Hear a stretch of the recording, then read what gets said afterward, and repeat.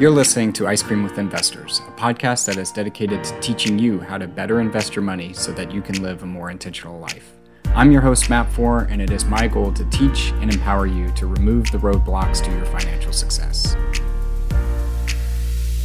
All right, welcome back to the show, everyone. Today we have on John Kasman. John is the founder of the Kasman Capital Group, which is dedicated to busy professionals to invest in real estate and without taking on a second job. John, since the founding, has raised over $90 million to deploy in real estate. But most importantly, for his investors, he's created passive income, reduced their tax obligation, and ultimately helped foster generational growth. He also is the host of Target Marketing Insight, multifamily and marketing. So we're going to learn a lot about marketing from John, but is also the co-founder of the Midwest Real Estate Networking Summit. In his former life, he was a marketing executive at General Motors, PepsiCo, Miller's Corp, P&G. So this man has tons of knowledge that he's going to drop on us. So I will stop there and just say, John, welcome to the show. Matt, thank you for having me on the show today, man. I'm excited to be here. A couple of points I just want to clarify. We've helped investors get into $90 million worth of real estate. I haven't raised $90 million, but soon we will. But we helped them get into $90 million worth of real estate. And yeah, man, my background's in marketing, spent a lot of years, 15 years, working on some of those major brands and campaigns. And I've taken some of those insights and used that to help transition into real estate. Awesome. So John, we like to start with the difficult questions here. What's your favorite ice cream? Man, listen, that's a great question. It's not difficult for me. My favorite ice cream is cookies and cream flavor. I love it. I'm sitting here with my ice cream right now, and I don't know if you know Graders. Okay, I'm in Cincinnati now, and I'm from Cleveland, so there are a lot of things about Cincinnati I'm not necessarily sold on. But Graders is not one of those things. It's amazing ice cream, and my wife picked up some ice cream the other day for the boys, and I'm absolutely eating their ice cream. So this is not cookies and cream, but cookies and cream is my favorite ice cream. I love it. We were chatting about this before the show. My dream is to go do these live in person and both eating a bowl of ice cream. So you're one step ahead of me. You are a trendsetter there. We asked the controversial topic, though. Toppings or no toppings? No toppings, man. Okay. Well, I mean, in fairness, my favorite one is cookies and cream. So my toppings are already kind of built in. Yep. But yeah, no toppings for me. Okay. Well, tell our listeners the scoop. What do you do today? Right now I'm eating ice cream, but we work with investors as we talked about, right? So our whole thing is really helping other families. To give you a little context, I came from marketing, from business, and I was at General Motors when we went through the last recession. So I watched some of my peers get let go. I spent many days wondering about my own job security. And as I started to plot through okay, but what happens if I do get let go, and how do I find another job? And, all my experience up to this point has been in automotive. So how do I diversify my own experience? I started to realize that there were multiple moves I needed to make. One was diversifying my employment history so that, I could be more employable. I didn't want companies to look at me and say, yeah, he looks good, but he's only done automotive, right? I didn't want to get pigeonholed based on one industry.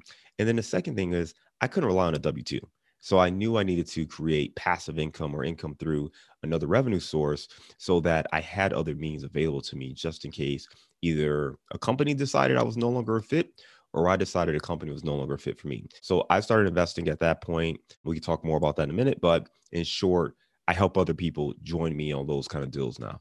Yeah. So did the light bulb go off for you in 2008, 2009 when you were in Detroit and saw everything that was going on there? Or were you just an investor from the beginning and all that? I read Rich Dad, Poor Dad while I was in college. So I think it helped me understand the way money worked in a way that I didn't really understand prior to that. So I think I always had that mindset of, hey, we need to build something for myself as well. Part of my challenge was there was no way to kind of take the automotive industry and pivot off of it, right? I wasn't going to start my own car company. I wasn't going to try to make rims or whatever. So I didn't see how that experience was going to allow me to move into entrepreneurship in an organic way. With that said, I mean, when that happened and just being at the center of it, it absolutely made me think of all those things.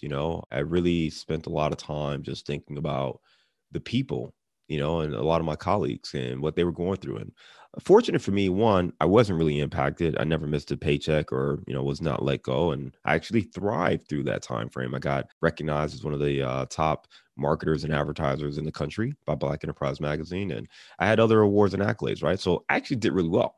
But it also showed me that it wasn't real.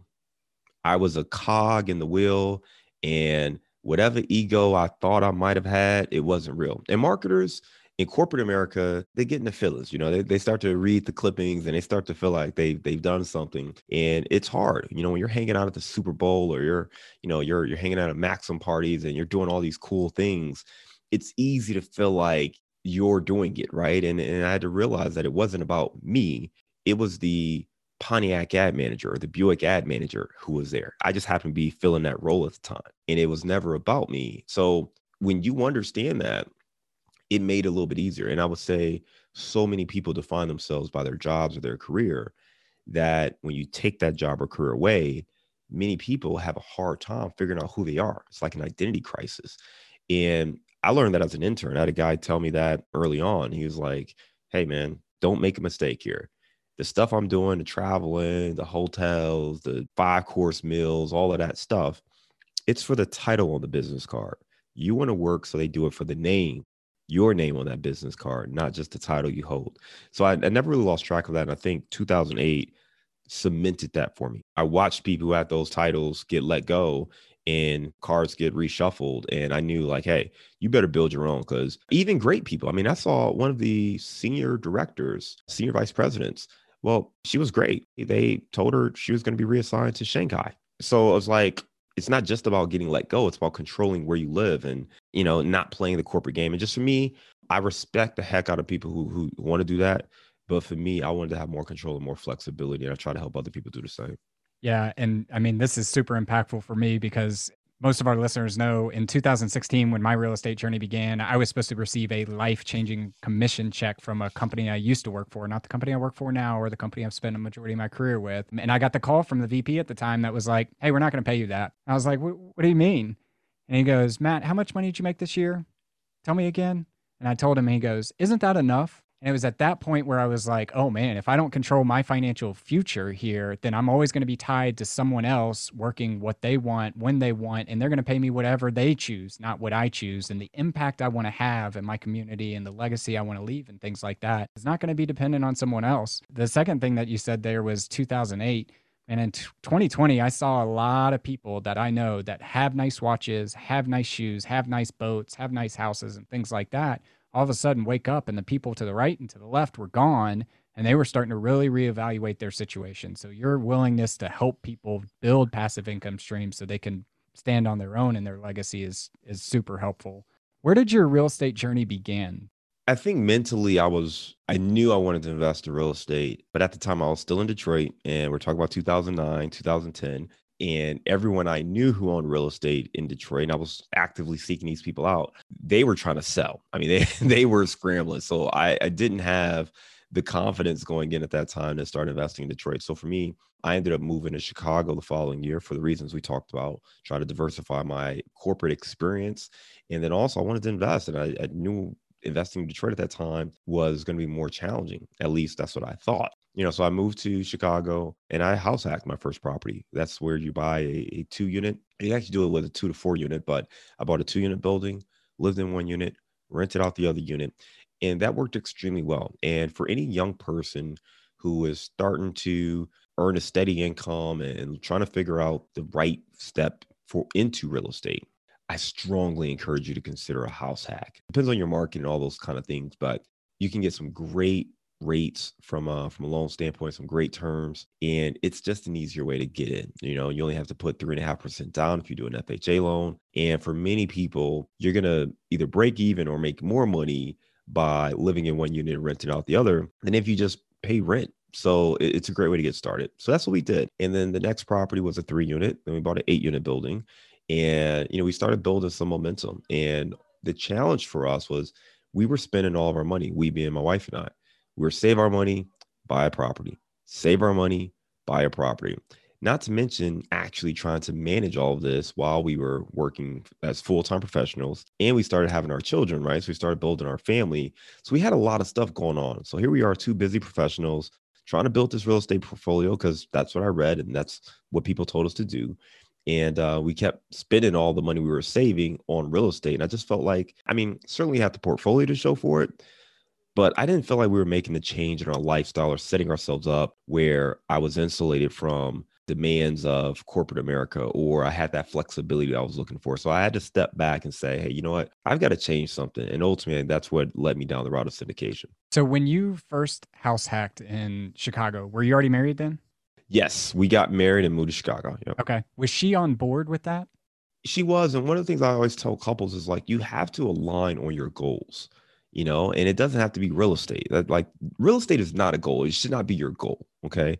Your goal should be, financial freedom or time flexibility or vacations or whatever you want, right? Like very few people want to own just bricks. So focus on the things you want and then figure out how do you get there. So those were conversations we had early on, even when we were dating, was what do we want our lifestyle to be like?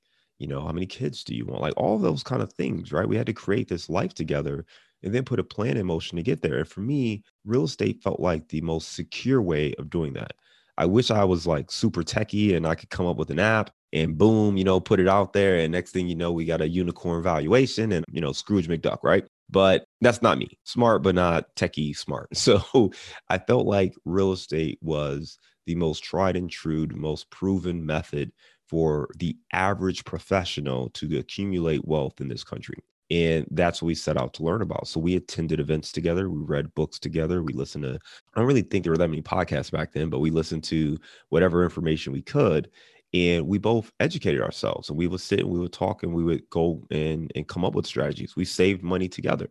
So all of those things were really us approaching it together until we got to the point where we decided to focus on other aspects with our family. But we were always in lockstep. And I would say the key to doing that is focusing on the goals and then asking yourself, well, what's the right way to accomplish these goals? Yeah. I read a quote one time that was talking about when you're looking for a partner, make sure they have the same values and are going the same direction. Because ultimately, the person I am at 34 is remarkably different than the person I was at 22, which is remarkably different than the person I was at 16, right? So we're going to grow, we're going to evolve, and you have to know that somebody's headed in the same direction as you are, and has the same goals that you do and values the same thing that you value, and et cetera. So I love that.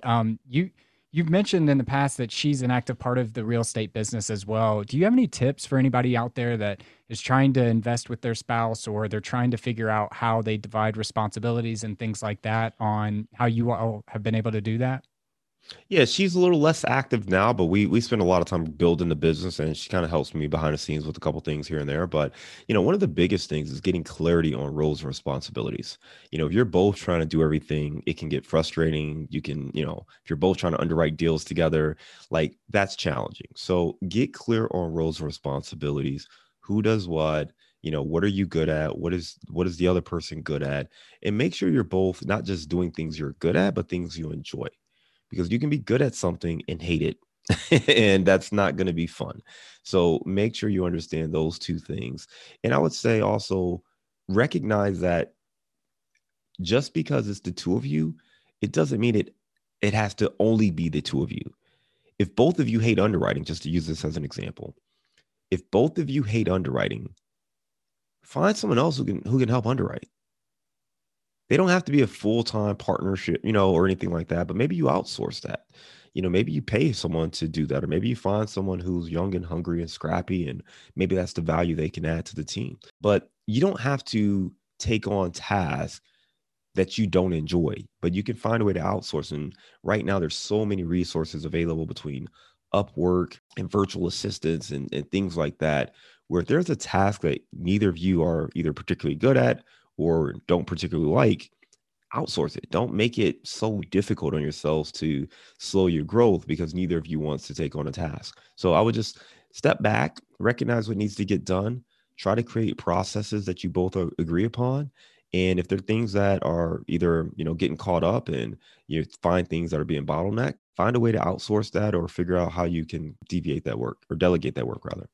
I want to tie off with you later and talk about that because I feel like that's where I'm at right now is I'm doing a lot of things that I know how to do, but I know I need to outsource them because that's not where I have the greatest and highest use of my time.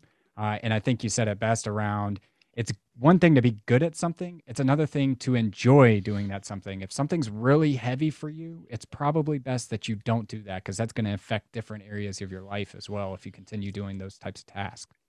Yeah, and just real quick on that front, like I tell my coaching clients this, but when you face that situation, one of the best things you can do is document your process, right? If you document your process, and I would just start by recording, right? Just turn on your Zoom or whatever and record your screen and just talk, and just talk through whatever it is, whether you're underwriting, whether you are, taking notes on investor calls, whatever it is you're doing. It doesn't even have to be real estate, but whatever it is, document it and then write out what those steps are. But if you document it, there are things that you're going to remember that, if you don't physically document that process, you may forget, right? So something as easy as uploading this podcast episode, it might be, if you're writing this, you might say, hey, take the video, take the audio, do this, upload it to, the server, put the show notes in. Like you're going to just tell the steps, but you may miss the little detail of, hey, when you do it, make sure you click the tab that says this and be sure to hit the save as draft. Like there are little nuances that you just kind of do on almost autopilot that if you had to teach somebody else how to do it, they may have to stop you like 7 times. Wait, what'd you just do there? What's the login? Where did you go first? Where do I find this document? So there are things that we just do and we stop ourselves. And all entrepreneurs say this, by the way. They say, oh, it's just easier to do it myself than to train someone else. And the reason is you don't take the time to actually document that process. So just record your screen or record yourself, even if it's just your phone, but record it because at that point, at least you can share that video or that documentation with somebody and say, hey, here's how I do XYZ. Watch this and then reach out with whatever questions you may have. And that's going to save you a lot of time. So that's one thing you can do if you really want to delegate something off your task and get it to someone else. Beyond Zoom, do you use anything else for that? Out of curiosity, like I've seen Loom out there as an To example. record, Yeah. I use QuickTime actually. QuickTime is easy. You can use that. And I mean, Loom is great. Loom is a great resource. I don't use it, but I've had people use it. And then I've also just literally just pulled my phone and just hit record and turn the camera on me. I mean, it just depends on the task, right? If they need to see the screen, QuickTime or Zoom is good for that. If it's something I'm just documenting or telling people or I'm showing someone something, again, it just depends on what the task is, but just record it and document it is what I would say. Yeah, I'm trying to get to that point. I'm borderline dyslexic, so it's heavy for me to write and to read, but it's easy for me to kind of talk through things. And I'm to the stage, I read this the other day. It was something like you don't need people to do things the way you do them as much as understand how you think and empower them to do it the way that is most effective for them as long as it gets done. Now, certainly tactics on how do you do something, you need them to do step by step. But if you're trying to lead an organization, they just need to know how you think so that they're empowered to make the decision on the front line. And video is much better at demonstrating that, for me at least, than me trying to type out an email or something like that. Yeah, and I think too, like there's so many little details that get lost in the written language versus documenting either the audio or the video. And it's nuances because, for instance, if you're trying to underwrite a deal, if you're documenting this, you might say, hey, when you underwrite, go look for rental comps. Okay. Well, I got 7 questions just on that. Where do you go to find rental comps? How do you know it's a true rental comp? What are you looking for in the rental comp? Does the year of construction matter? Like, I got so many questions, right? So even if you document it, hey, go to apartments.com and find rental comps, like there's still so many things. So by doing it as a video, I think you have a trigger to yourself now when you're finding a rental comp. Why this one and not that one? Now you can tell them, hey, well, the reason I like this comp instead of this one is so at least you have these triggers for yourself, or for someone who is on the other end, they can watch that video and then they can point it back to you and say, hey, at this point, you talked about the rental comps. Why did you pick these 3 and not those 2? Yep. So those are the kind of things that make it a little bit easier versus if you just hand somebody a file that says, hey, here's the guide or the manual. maybe I'm a little intimidated to come to you and say, hey, I don't really understand how you picked this or that, versus having something I can clearly identify to say, hey, at 32-minute mark, you call out XYZ. Where did you pull this information from? Man, you are dropping knowledge on me that I need. So thank you for this. This is super impactful for me, and I hope our listeners as well. I want to get back to real estate. And you mentioned growing your portfolio. So the 2 units, the 3 units, you got the 8 units. And then at a certain point, you start capping out your limits. What made you decide to go towards multifamily versus the other niches out there? I was always sold on multifamily. Every book that I've read on real estate, and maybe this is just the books I've read, but they were always talking about multifamily. And everyone I read said, oh, I wish I got into multifamily sooner. I wish I didn't start with single family. So for me, I was always sold on multifamily. I just didn't know how much I could scale or would scale. In my head, scaling meant buying a 12 or a 20 unit, right? If you go back in that time.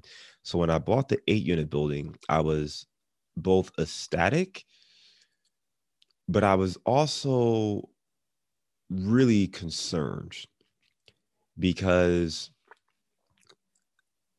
that 8 unit one, I wrote a check that was as much as my annual salary. And then I looked at the prospect of having to go and save a full salary again before I can make another investment. And I got depressed, and I'm supposed to be excited. Just did this big deal, commercial. I'm legit now. It's like I got over $1 million worth of real estate now. And I just was like, man, I don't like, dude, I gotta wait another year before I can save. And again, to save that kind of money meant sacrifices, right? And I now had 2 kids who were in, expensive Hungry. daycares and and hungry. And I was like, the whole point of this was to be able to spend more time with them and not just like buy another job. And I felt like that's what I was doing. So that made me realize that there might be a better way to bring the capital necessary to buy these deals. And at the same time, I had friends, some family members that were watching us and saying, oh, that's great. How'd you do that? How'd you buy this property? And I would start to tell them, and I'm super excited about it. And they would just like, their eyes would gloss over and they're like, oh, okay. I'm like, yeah, just read this book here. Check out this podcast. And I would just give them all these resources and they would be like, yeah, I'm not going to do all of that. And it dawned on me that there are a lot of people who want the benefits of being an apartment owner without the headaches of being a landlord.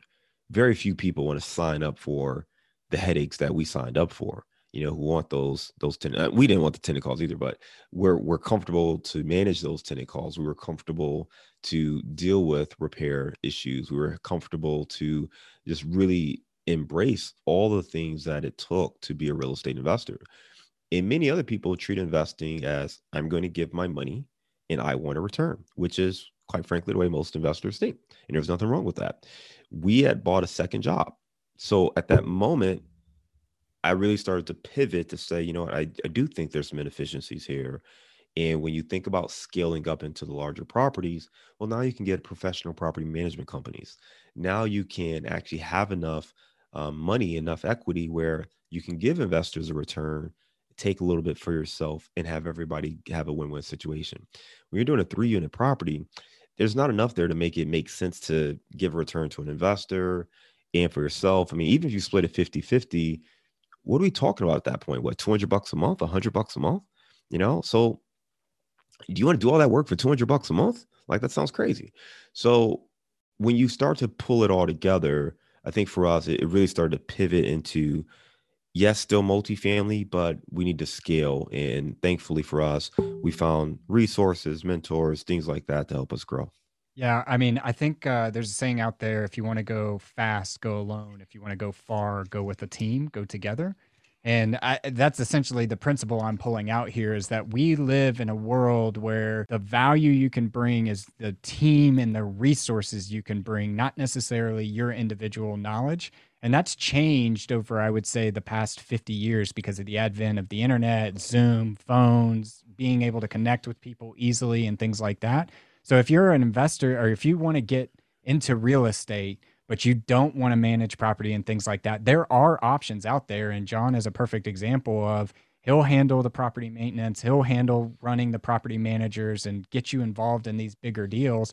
I used to think that you'd see a skyscraper downtown with someone's name on it, and you're like, oh, they must own that. And it's like, no, they put the deal together. There are other investors that are a part of that, et cetera. So, um, move to syndicate or bring people together through capital and resources and things like that. You had to pick different markets to go after. And I think you're pretty brilliant on identifying not just the big primary markets like Chicago, New York, Detroit, and things like that, but the sub markets that really are the backbone of the American economy. Can you give us any tips and tricks if I'm living in a city that I'm not price advantaged? I live in San Francisco and I can't be a part of deals there. How I can evaluate which markets I could get involved in? Yeah, absolutely. So, I mean, there's two ways to look at markets, and you started to allude to this, right? There's the big city, the New York, the Chicago, the Detroits, the Miamis. We call that the MSA, right? The Metropolitan Statistical Area. So, the big city market. That's great, and there's a lot of good things to figure out there. You may hear of certain markets being hotter than others. Right now, DFW, Dallas Fort Worth, it's a very hot market. Orlando, Florida, very hot market. Atlanta, Georgia, very hot market. So there are great markets out there. But I would argue that the submarket, for most investors, the submarket is actually more important than the macro market.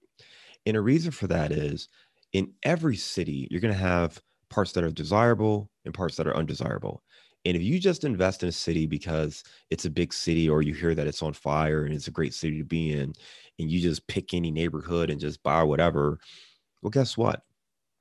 You may be in an undesirable part of town, or maybe you're paying way more than others would pay for the neighborhood you're in, or maybe your business plan doesn't match up with what people are looking for in that area. So you really have to understand the sub-market level. And very few people have that level of knowledge. But I'll give you a couple of tips on how to figure that out. And if anyone wants to learn more, I do have a document available that I can share with you at the end of the episode if you stick around. And it will give you 35 resources to help you find the best places to invest. Okay.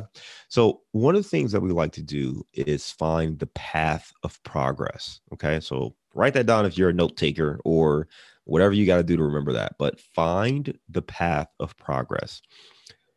There are lots of ways you can do this, but I'll give you a couple of things to look for. One, uh, find the hottest part of a city, right? So especially if you're in an urban area, find the hottest part of a city. We're not going to look there. That's not the path of progress. Okay. For the people who want to live there, but rents are a little too high, where do they go next? Look just adjacent to that hot neighborhood. And where does that overflow go? And then understand why the overflow chose that place versus the other places they could have went to overflow. And then you'll start to see the path of progress there. Another thing you can do that I love to do, especially in Chicago, is look for two anchors, right? So in Chicago, you've got, a city that you've got a north side, you've got a south side, you got a west side. So if you're looking at the south side, those two anchors might be downtown, right? You got the whole downtown core. But then you might go down to, say, the University of Chicago on 67th Street, right? So 67th, then up north. Well, the University of Chicago is a great anchor, right? That's always going to attract people there. And if you go between there and downtown, well, that's a great path of progress, right? So depending on what's there, but you're between those two anchors, and it's realistic to assume that there are people who want to be in between those two anchors. So if you can, and it depends on how your city's laid out, but if you can find those two anchors and be somewhere along that path, that's a great way to find the path of progress. And then those are two. I think I've got 30 some others in this resource guide. So I'm happy to share that with you guys at the end. I've never heard of the two anchors. That is brilliant. One of the things I look for is parts of the city that aren't developed yet, but are putting in a hospital. Normally, I feel like a good anchor is a hospital. You've got a lot of different doctors, nurses, people like that probably want to live pretty close. But then they're going to start developing outsourcing parts of the healthcare industry as well that will require more people, more jobs, and things like that. I'd never heard of the two anchors. I really like that. That's super, super valuable. Are there any submarkets or tertiary markets that you're looking at right now? and very interested in? Yes, I love the Midwest. We talked about some of the other markets right now, but I love the Midwest for a couple of reasons. One, the entire country is doing well. Okay, so most markets are seeing rental growth and multifamily doing well. So that's really a national thing. It's not like, hey, these three markets are growing and the rest of the country is suffering. So the whole country is doing well from that standpoint. I like the Midwest because it's pretty stable. And when you look at those economic downturns, the Midwest markets tend not to go as down as some of the coastal markets. Now, in fairness, they don't tend to go up as high in the times of economic growth. But I like the fact that it's less volatile than some of those other markets, especially when you look at where you're at in the cycle. I think it's just really helpful to know that you can still get growth, you can still get appreciation, and you can get cash flow. And when I say Midwest markets, I'm not just saying any city in the Rust Belt. What I'm saying is there are great growth markets like Indianapolis, Columbus, Kansas City, Cincinnati, Louisville. These markets are growing. They're attracting new jobs. They're attracting new residents. Population is doing well. There's development taking place. And you still want the core fundamentals.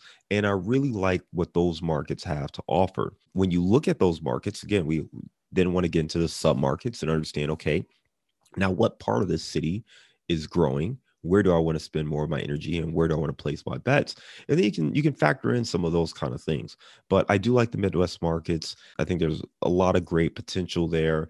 And I think the downside risk is less prevalent because it's not being artificially driven up. I mean, in anything that's being artificially driven up is happening across the board. But I don't think you have people who are going to run out of the Midwest, 3, 4 years from now. Whereas maybe in some other markets, if if that demand slows down at all, maybe they pull their money and they go back to a different area.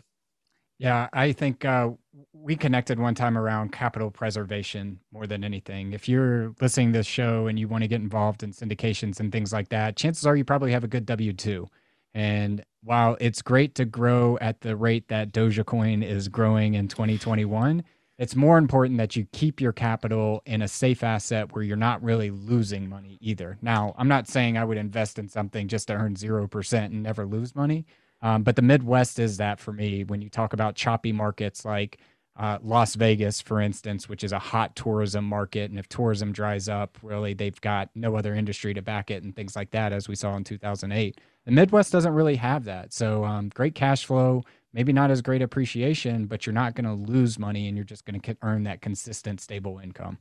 I didn't know that's how you said that coin. I thought it was Dogecoin. So I'm glad I read it on Twitter all the time, and I've never heard anyone say it out loud. So I'm happy to understand it's not called Dogecoin. I could be wrong on that. I don't know anything about Dogecoin, Dogecoin, or any insert your coin here, etc. So I think one of the things that I see with people that want to get involved in real estate is they really haven't connected their why they want to get involved. And you touched on it a little bit with the Detroit in 2008, and as we talked about 2020 when some people were losing jobs and others, etc.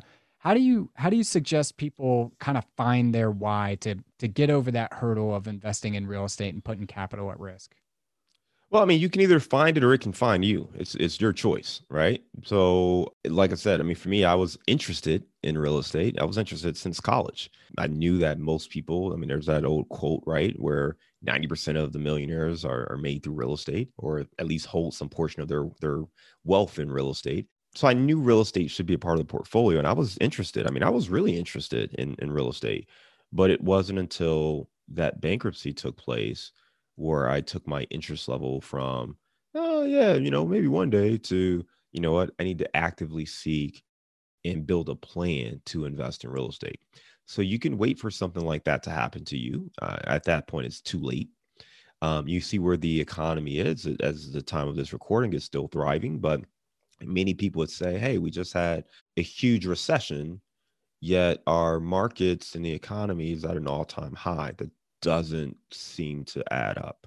So will the other shoe drop? I don't know. And I'm not going to make predictions. What I will say is you owe it to yourself and your family to position yourself in a stable way to navigate anything that happens in the financial markets.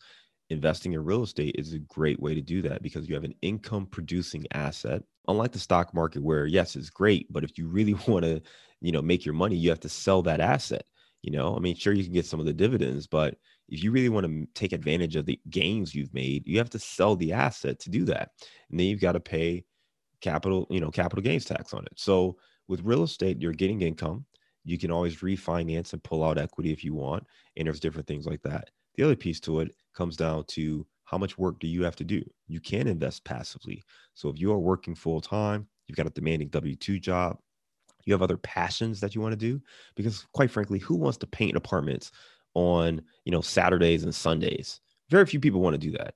Who wants to take these calls and, do all these other things that are involved? Very few people actually want to do these things. You'll do it for the money, but you can earn it and maximize your time. And I think that's really what people are looking for, is how do I maximize my time? How do I get the most out of the money and put this to work? But I really want to maximize my time so I can spend it doing the things I enjoy doing. The other time I got kicked in the head was actually my son's birthday. So I haven't shared this story with many people, but my son turned 4. So I'd already been investing. I was committed at this point. I went from interested to committed, but I didn't reach my goal, so I was still working, still building a portfolio. And I worked in marketing. So I worked in marketing for 15 years for some of those brands you mentioned earlier. And I had to go on a TV shoot. It was a newer client, first TV shoot with us. And the client felt very comfortable with me. And I'm like, that's great. I'm not going. It's my son's birthday. And the CEO said, John, you need to go. I said, I'm not going. He said, John, you need to go. And we had a standoff. And I tried to get anyone else to go, and there was no one else who was qualified. And it frustrated me. So I ended up having to go on the shoot. And I watched my son's 4th birthday on my phone through FaceTime. So I was there for his birthday party, right? I didn't really miss the big activities, but I wasn't there on the 4-year anniversary of his birth. So I was so frustrated that I didn't get to pick and choose where I could be. Because up to that point, I had a lot of flexibility in my job. I was a senior executive, so I could pretty much call the shots on where I wanted to be. So I didn't feel the pressure to be like, oh, I got to get out of here. And at that moment, I was like, damn it, it caught up to me. And I'm here on set. I didn't want to be there. It may have shown, I don't know, but did my job, was professional. But the moment I could leave and get on a plane, I did. I left and went home. And I just think for me, I realized the things I said I cared about, the priorities that I said I had in my life didn't match up with my actions. Now, will I have gotten fired if I didn't go on that shoot? Probably not. I highly doubt it. But whether I was being pushed or not, I made a decision to say, hey, leading this shoot is more important than being there for my son's birthday. And a lot of people don't want to look in the mirror, but that was a factual decision I made, and sure as work and all I had to, and that's all bull, man. And the reality is that I didn't want to. I felt like I had to, but I was in a box. And I think too many people put themselves in a mental box where we let our jobs and our careers dictate what we do.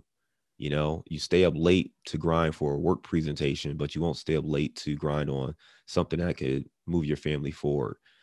So I just think you have to allow yourself, you either figure it out yourself or you get punched in the face one day when you're sitting there on set or sitting in a meeting or sitting in a presentation and missing the things that you want to be a part of.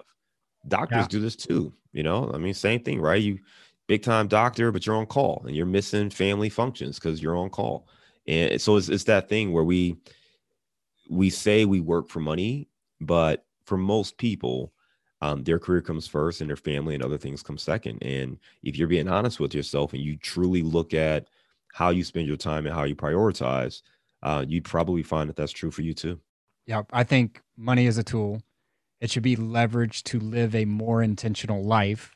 And more intentional life to me means pursuing the activities that you enjoy, that you want to be a part of, whether that's hanging out with your friends, whether that's being present with your kids, whether that's going to cure cancer. Money is a tool to help you leverage, have your financial situation under control. You can say things like, no, I'm going to take this vacation, or be more present with your children, things like that. I would encourage listeners out there, as a first small baby step going down this path, find a bill in your life, whether it's your home bill, your mortgage, your car payment, your cell phone bill, or whatever, and find an investment vehicle that spits off a cash flow or a return that pays for that bill. And once you start to see the power that that has, you start to be more cognizant of how you can actually invest and buy back your time because you're not having to work for the mortgage payment, the car payment, the cell phone payment, things like that. That's a great tip. And that goes back to when we talked about house hacking, why I thought it was so powerful, because your housing is really the biggest expense for most Americans. So if you can get another resident to pay for your housing, man, you are now off on the right foot. And for us, that was such a powerful tool. And yes, listen, I'd love for you to invest with us in our syndication deals. But if you're in a position where you can house hack, if you're, you don't have kids and you can be flexible and maybe if you're renting still, you absolutely should do this. But I just think it's a powerful way to get started. And it's for the reason you said. If you get to the point where you go from spending whatever, $1,500, 2,000, whatever it is you spend in rent, and someone else is paying that and you're just living rent free now, first of all, you freed up $1,500 or whatever that is. Now you understand the power of, well, if I get another one, well, that'll cover my car and that'll cover this and that'll cover my, right? And that is just an empowering thing. And if you do that, now you start to understand how to buy back your time, as you said, and it just becomes a really driving force for you. So I just think it's really important to think about it that way. And I love the way you set it up. 100%. So, John, this has been super impactful for me. We've talked about marketing. We've gotten into a lot of mindset stuff that I really enjoy talking about as well. I want to transition us to the last 5 questions that we ask everybody. We're calling this the 5 toppings moving forward, the 5 toppings for everybody out there. The first one is, what's your favorite book, or what book have you read recently that's kind of impacted you? Atomic Habits. I'll give you 2. Atomic Habits is the first one by James Clear. It's a phenomenal book, and it really just breaks down how to make the tiny changes to become the kind of person you really want to be.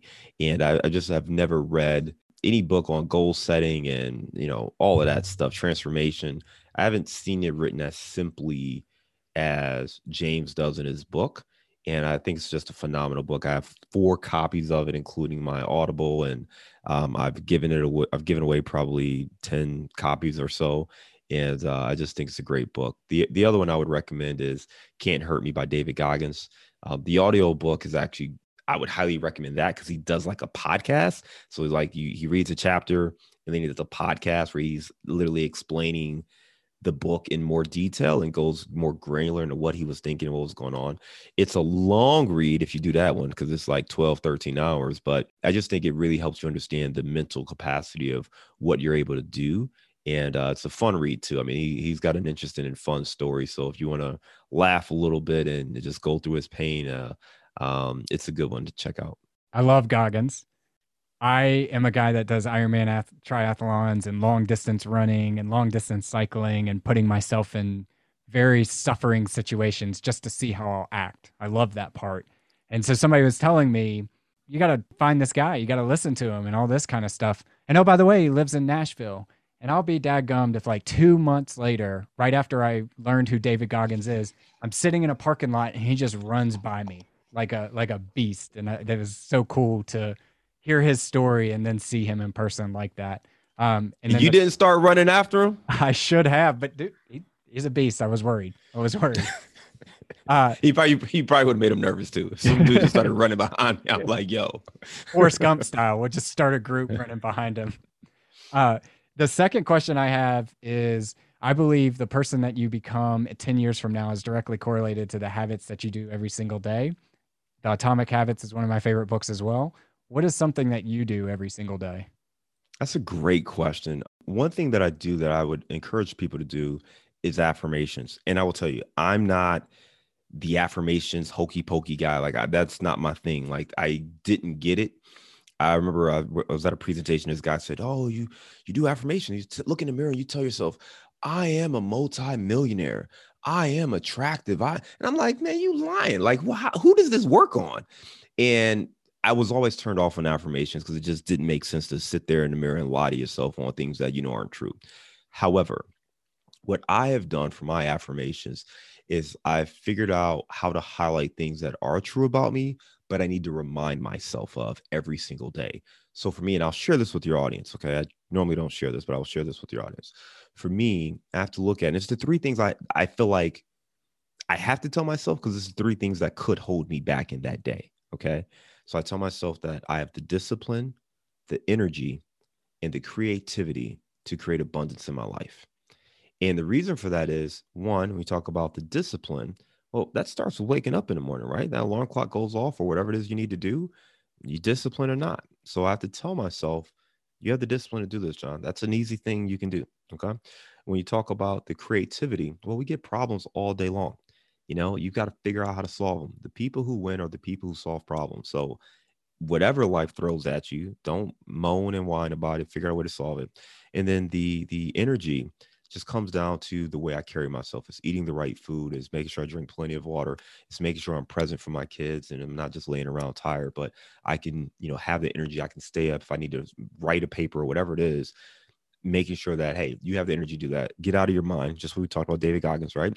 Get out of your mind. You can do it. Just get your ass up and do whatever needs to get done. So those are three things I tell myself. And I think affirmations from that lens has helped me tremendously, because that's more attainable to me than looking in the mirror and trying to describe the person who's not there. Yeah, I will never be able to affirmation myself into being a good looking gentleman, right? But I believe that affirmations really help you put on top of your mind what you're really looking for or the person that you need to remind yourself to be that day. And it's amazing what kind of things pop in your life when you're really looking for them. I was having this conversation last night. I don't have a problem finding opportunities. I have a problem with there's so many opportunities in my life, trying to figure out which ones they are because I'm out there looking for them, because I've educated myself on looking for opportunities, et cetera. So I 100% agree. If somebody's out there not doing affirmations today, don't tell yourself that you're the next Calvin Klein, you're going to be a good underwear model or something like that. But you can tell yourself, hey, these are the great qualities about myself, and I want to remind myself of that. And you'd be surprised how much of that comes to your day every single day because of that. The third one is, what's the best piece of advice you've ever received? I was in Chicago. I had an opportunity to go to GM, which obviously, the end of that story, I took it. But when I was making that decision, um, my my boss's boss's boss, so like the vice president of the entire team, I sought him out and I said, "Hey, look, I love it here. I'm in Chicago. I always wanted to come to Chicago. I don't want to leave, but seems like an opportunity that I should pursue. What should I do? What are your thoughts?" And he sat me down and he said, "Listen, don't make a decision off of money. Like, we can figure out the money. Okay. So don't worry about the money." He said, "Ask yourself, what would you regret? And make your decisions based off of what you would regret, not what the potential outcome could be, because we can't predict it. And you have to make decisions based on the information you have today. But you don't want to walk around and regret not trying something. So ask yourself simply, would you regret not taking this job and seeing what would happen? Or would you regret not staying here and seeing what that life or that path could do?" And that made it really clear for me as far as what my decision was going to be. It's the same way made my decision to get married. I know some people have like a great decision, like, "Oh, I met her and fell in love." And we did that, but I just kind of grew up with a different, more practical lens on, how things end. And I always made a decision, say, listen, if for whatever reason it didn't work, I know that I can live with that. I could not live with not trying to see what life we could build together. And same thing with investing. Ask yourself, if you're thinking about a deal, if you're thinking about moving into something, would you regret not pulling a trigger and investing and seeing what kind of life you could have created for your family? Or would you regret, doing a deal? Like, you can do a deal and not make money and have it go bad and, chalk it up as a lesson learned or whatever. But you got to ask yourself, what would you regret? And that lesson has really helped me make all my decisions in my life. Love it. I can't even add anything to that because I love it so much. The next one is, what are you the most proud of in your life? I'm proud that I've never quit. It's something that is really important to me. Trying to be as present as a father as possible, trying to be a present husband, trying to be a present investor, just not quitting. And I think that's something that I've always hung my hat on, no matter how tough times get. Try not to quit. So I really value just, quite frankly, being resilient and continue to try and not shooting for perfection, but just showing up every day is half of it. So just literally showing up every day is half the fight. So not quitting is really the biggest thing I'm proud of. Yep. Yep. It's about the journey, not the destination, and not quitting builds you a muscle and a person that you can be proud of. So yep, love it again. Last one is, if you could eat a bowl of ice cream with anyone, dead or alive, who would it be and why? The Rock, man. So it's funny because I was a huge wrestling fan. I wrestled in high school, and when I talked about the not quitting, I was going to tell the story, but now I'm going to tell it. I lost every match my freshman year. Right. So I mean, the history books show that I won 4 matches, but it was against bye, forfeit, like I didn't beat, if another person stepped on the mat, I lost. Right. And my grandmother, my loving grandmother, woman who inspired me with everything, she was like, why do you do that? You should just quit. And I was like, no, I can't quit. Why couldn't I quit? Because some dude in band told me I wasn't going to make the team and I wasn't tough enough. And I'm like, nah, I got to prove him wrong. So anyway, they used to joke, because around this time was when The Rock and WWF was like getting really popular or whatever. And they called me like Lil Rock. And for me, it's funny because I've watched what he's been able to do from, a scripted, wrestling to becoming this megastar. And he really laid out that plan, and he talked about, what it was like for him to make that transition. And the reason I say now is because that man works extremely hard today. And he is very inspirational for me from that standpoint because, I mean, he did a video not too long ago where it's like 2 a.m. and he's like, yeah, I just finished my last workout. And I'm like, what? Like, he's like, yeah, I finished the last workout and I got to eat this. And it's a reminder of what it takes to truly succeed. Not just his physical body, but the work he puts in. And I think a lot of times we think that, or we find people who maybe do something great for a little while and then they get the residual impact of that. But this man is still working extremely hard as if he has nothing. And for me, like on nights when I don't want to write and I just want to go to sleep, it's a reminder to say, wow, like this is what it takes to be on top and to stay on top. And I would love to sit down and talk to him about, how he does that mentally, because, so many wrestlers, so many entertainers, they rest on their laurels and you never hear from them again, or they fall off, or whatever the case may be. And just the way this man has continued to elevate himself, everything he's doing, I just think is absolutely remarkable. Yeah, a lot of respect for somebody who is super, super talented, but more aggressive in their consistency, in their work ethic. And he doesn't have to, right? I mean, he's to a stage now where he doesn't have to.